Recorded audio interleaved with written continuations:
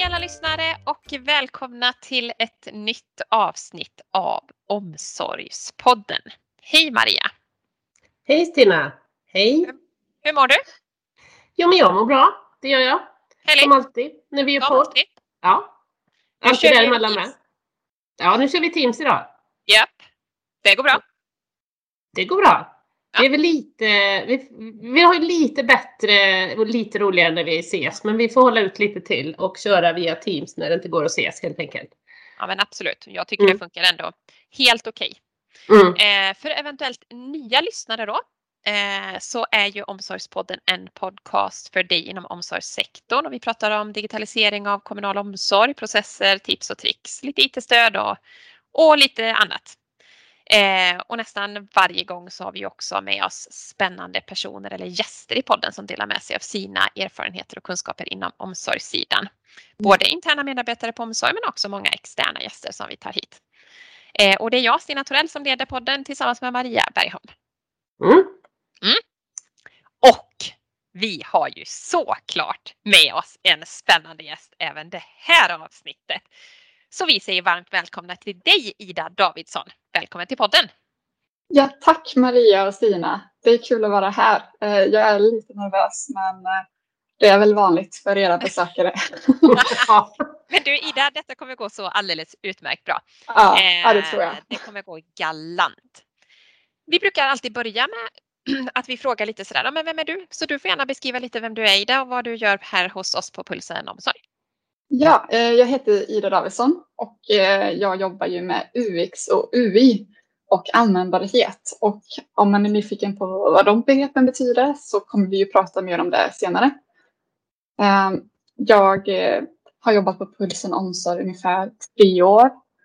Och när jag skulle börja leta efter mitt första jobb efter högskola så var man ju runt så här, ska man jobba på en webbyrå eller ska man jobba på ett bolag eller vad ska man vara någonstans? Och jag totalföljer för Pulsen Omsorg för jag tänkte väldigt mycket kring hur viktigt Pulsen Omsorg är, hur viktigt det här systemet är för de som använder det. För våra användare är ju några av de viktigaste människorna i samhället.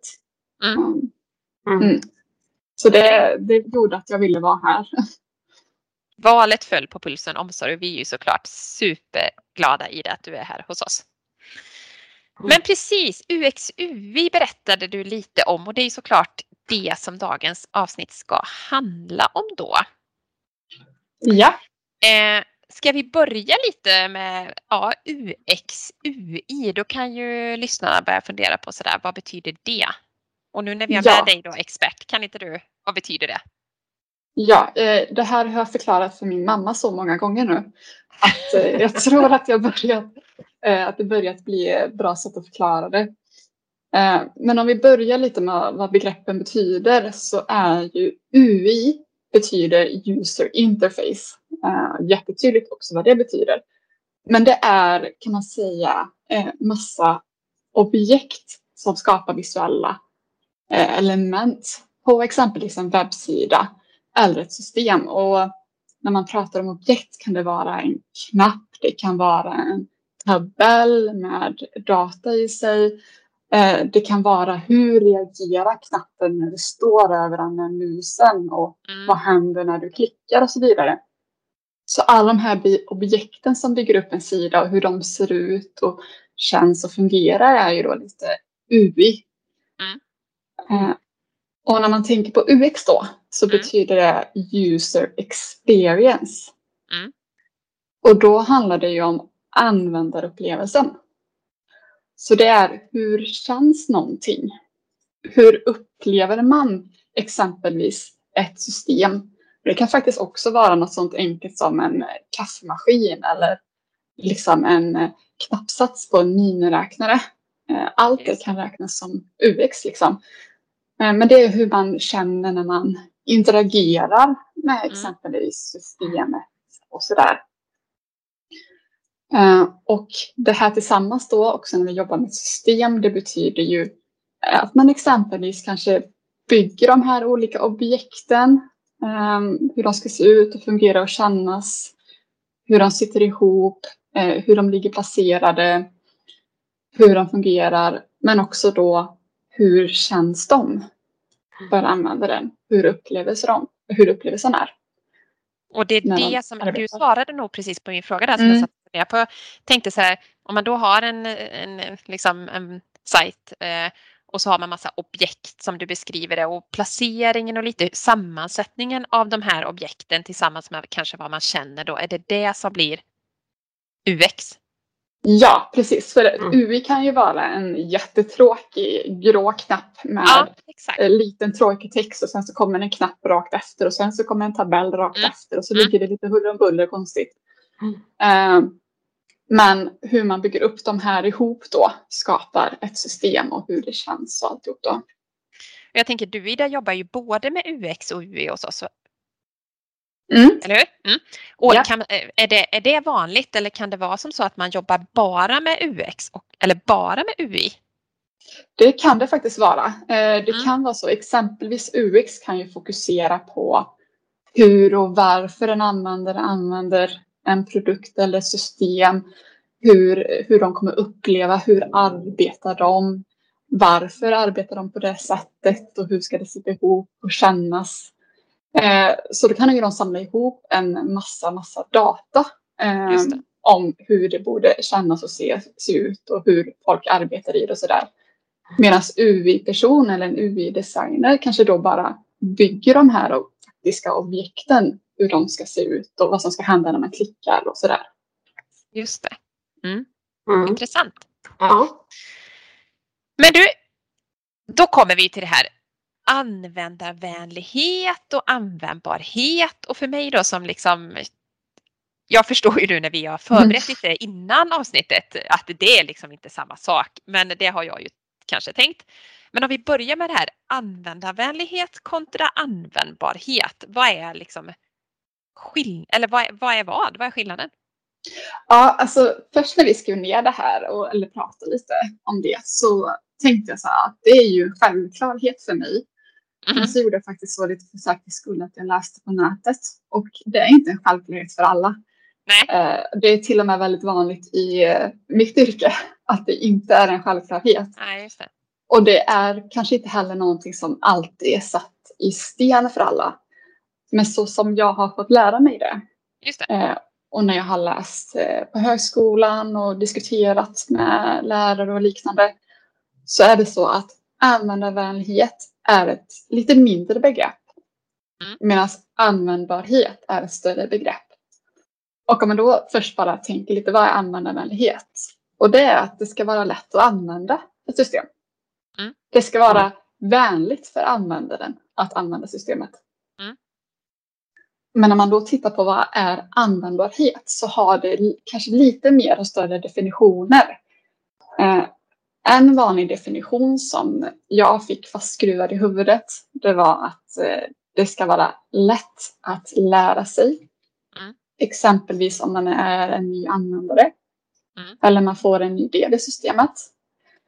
Att det ska vara lätt att komma ihåg hur man ska göra.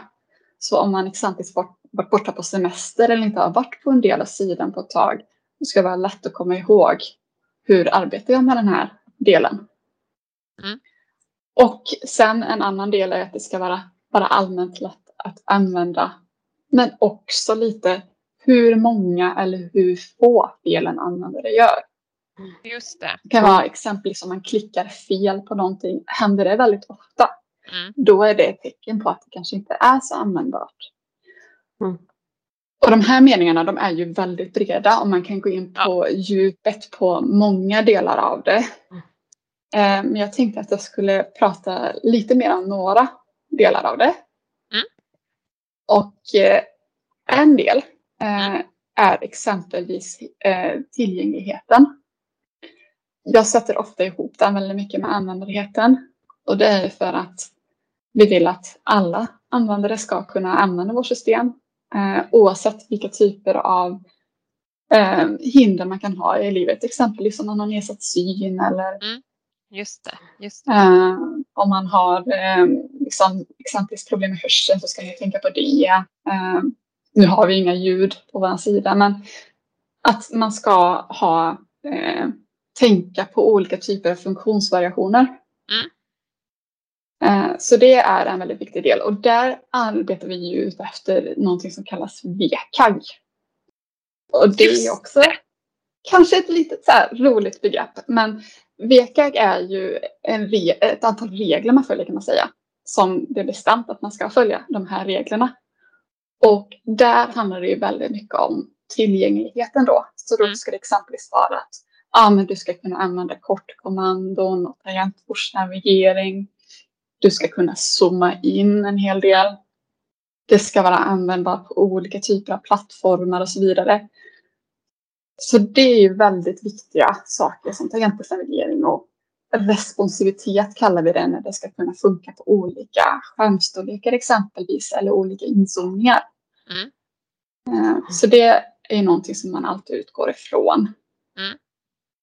Och en annan sak som jag ibland tänker till lite extra, som jag sätter ihop lite med UX eller user experience också, det är att jag vill inte bara att det ska vara användbart och att det ska vara tillgängligt. Jag vill också att man ska känna när man kommer in i vårt system, det här systemet gillar jag att arbeta i. Jag är glad för att exempelvis våran kommun använder just Combine. Man har en liten wow-känsla. Det är inte krångligt eller jobbigt eller tråkigt.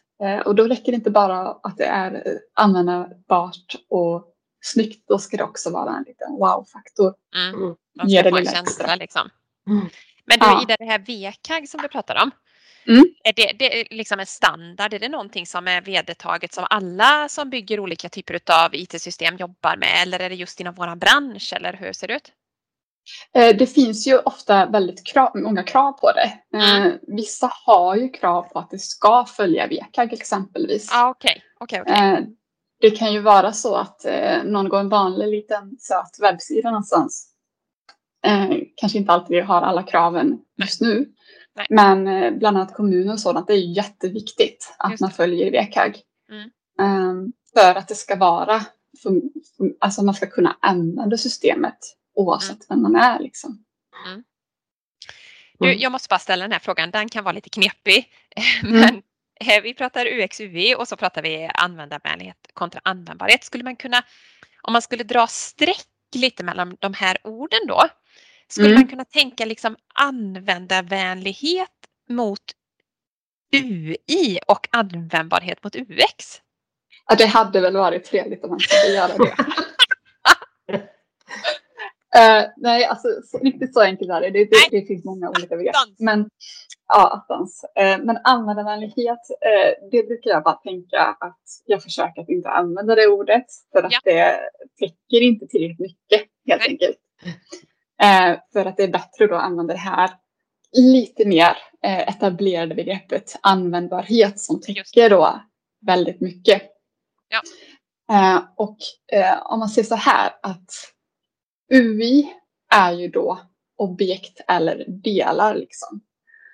Och då kan man ju säga att UI påverkar naturligtvis både UX och användbarhet. Exempelvis om man hade haft att en knapp som betyder ta bort var orange, men en annan knapp som betyder ta bort någon annan färg. Eller om man inte har samma följsamhet eller naturlig och logisk bibliotek kan man säga av olika delar.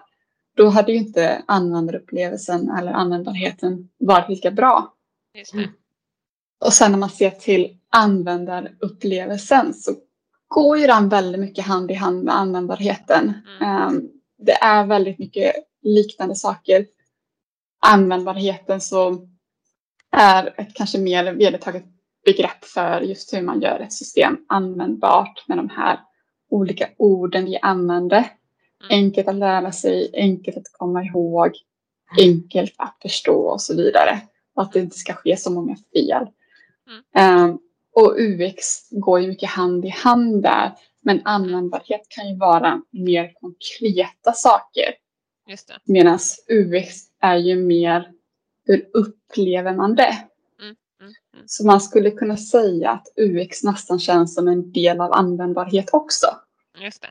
Ja, det var inte riktigt lika enkelt då som de här mina streck. Men det var lite, vi lämnar det tänker jag. Ja. Men grymt Ida, det är precis vida begrepp precis som du är inne på där. Ja. Men vad innebär det att bygga användbara system då? Du har varit inne på det lite kanske? Ja, bland annat så håller man ju alltid de här principerna fast i sig. Nu har jag sagt det så många gånger så jag vet inte om jag ska säga dem igen. Enkelt att lära sig, enkelt att komma ihåg. Man ska kunna göra bara väldigt få fel. Det ska inte handla om några feltryck eller liknande. Och man håller ju de principerna fast i sig hela tiden. Och hur gör man det? För att, om vi säger så här. Jag kommer inte från socialtjänsten. Nej. Så jag hade ju liksom ingen koll när jag började på Pulsen omsorg. Men då tar vi ju hjälp. Från användare och våra produktägare. Så då gjordes det ju en hel del användarstudier innan jag började jobba med UX/UI. Och sen så tar vi ju och arbetar väldigt nära produktägarna. För att veta hur vill man kunna använda de här delarna. Just det. Hur arbetar man? Vad är det man upplever är som problem idag och så vidare. Och även då dialog med kunder och användare, exempelvis i workshops där man pratar om olika sätt och hur känner ni liksom. För att även produktägarna kan ju behöva förstå och veta hur är det ni allihopa jobbar och så vidare. Så då på det sättet så bygger man ju vidare. Andra delar av det är att man håller koll på vad som är liksom exempelvis det bästa sättet att göra olika saker. Vad är det mest enligt studier användarvänliga sättet att ha en tabell? Eller att arbeta en tabell eller att följa ett flöde. Och visst är det så att vi använder oss av lite olika standarder eller bibliotek eller vad vi... Är det inte så? Ja, då är det ju så att vi använder oss av något som kallas Material UI. Och det är ju ett bibliotek av massa olika objekt. Och därifrån får vi också mycket saker som är gratis. Just det. Exempelvis att man får bra komponenter som man vet är bra UX eller bra användbarhet. Och man kan få mycket gratis, exempelvis tangentbordsnavigering och liknande också. Just det. Och responsiv design. Men sen får vi ju alltid finlira. Jo, men det är klart. Men det är klart, nu sitter jag och tittar på liksom längst upp på skärmen, högra hörnet liksom, där finns ett kryss och det är så, man vet ju så mycket väl vad som kommer att hända om man trycker på ett kryss i alla olika typer av system, program. Och det är klart, hade vi i vårat system haft inte ett kryss utan ett frågetecken där och så klickar man på den och så stängs det ner. Det hade ju blivit väldigt kortslutning liksom. Och det är faktiskt en av grundpelarna, vad bra att du sa det, det är en av grundpelarna man ofta har när man diskuterar UX/UI. Att man ska inte göra någonting som är helt oväntat eller kanske någonting helt frånskilt. Man ska tänka på användarna utifrån det. Liksom. Om man har ett bra exempel i krysset. Krysset är en väldigt stor standard. Ja. Det är liksom så det är i system och webbsidor överallt i princip. Ja. Och då kan man inte kanske komma och sätta något helt annat. Ett frågetecken eller lägga krysset på ett konstigt ställe. Eller ha typ att krysset flyttar omkring på sidan eller någonting. Nej, men precis. Så det är ju någonting man gör mycket. Att man tittar, vad är standarder? Ja.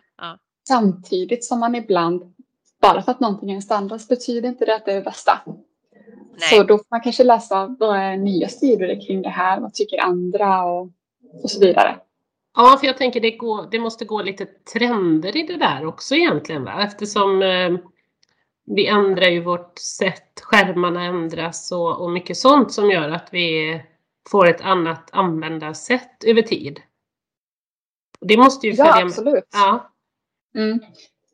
Det är ju vissa grejer som kan vara nya som kommer in och så blir det ett helt stort ramaskri över hela UX-världen där folk diskuterar, är det här bra eller inte. Ja. Och så görs massa studier och så kommer man fram till att men den här nya grejen den är jättebra eller den här nya grejen kanske inte alls är så bra. som vi tror, även om den finns överallt nu. Så det gäller att hålla reda på vad som händer där ute och kolla upp vad olika studier säger. Just det. Samtidigt som man alltid sätter det i relation till användarna. Liksom. Men grymt. Men hur jobbar du med allt det här UX/UI-användbarhet i ditt jobb hos oss då?